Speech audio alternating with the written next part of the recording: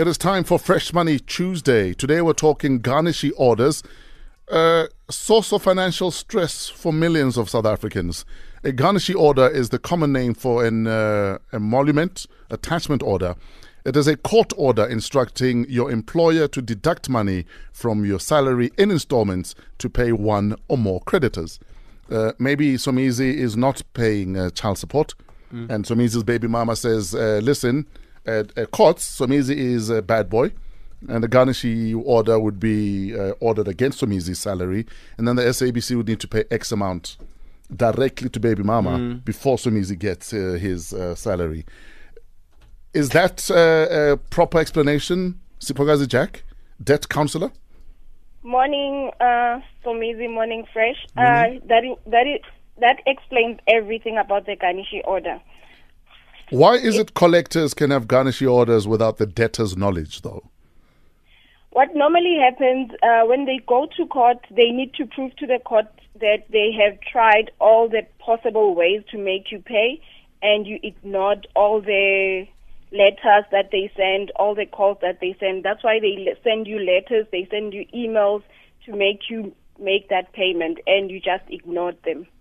Now, it's only recent legislation that said only 25% of your salary could be taken by garnishee order. So before then, what? It was a free-for-all? Yes, it was a free-for-all. You'd find a person taking home 0 at the end of the month because there's maintenance, there's maybe 5 or 6 garnishee orders are in her name or his name. Now, when someone is under debt review, can they still have garnishee orders against them? Not at all. Only what normally happens is that if the garnishee order was issued prior you going to debt review, that garnishee order sometimes some debt collectors don't allow that to be included. But according to the Act, it's not supposed to be included. So whose responsibility is it to make sure that the money stops being taken once the debt is paid up?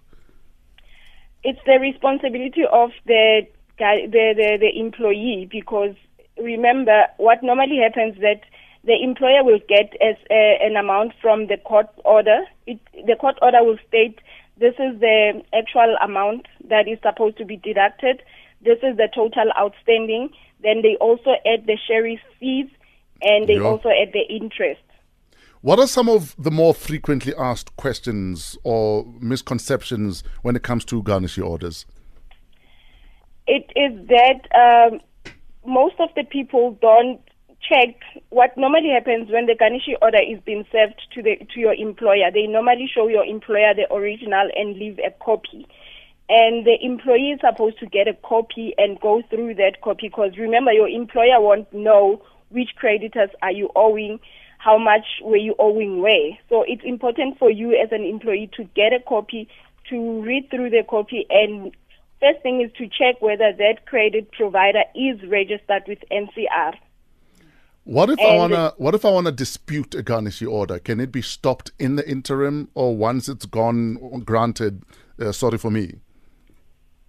Okay, you can stop the garnishee order through the court application. What is important, that's why I'm saying that it is important for you to check if the credit provider is registered with NCR, and check whether, because sometimes you'd find the credit provider probably didn't subtract what you've already paid from that amount. Where can people... where can people get more information about garnishee orders and maybe debt counseling, since you're a debt counselor yourself? Is there a website you recommend? Okay, there's a website for NCR for debt counselors, and Credit Ombuds for all your garnishee issues, whereby you can check if you feel that you were overcharged by the garnishee order, then you can lodge a complaint via the Credit Ombuds. And finally, when it comes to garnishee orders, can I apply for one when it comes to personal money issues between me and Somizi? Okay, not at all. You cannot apply for a garnishee order. What normally happens with a garnishee order, it's the creditor has exhausted all the possible ways to get money through from you, and now the last resort will be to order your employer to pay him as a third party. Yeah, but what I'm saying is, I mean, if Somizi asked for 10,000 Rand loan and for 6 months I've been trying to get my money from him, do I qualify to go to the courts and say Somizi is failing to pay me?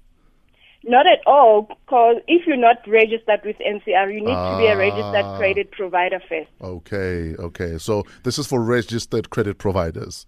Yes. And then baby mamas?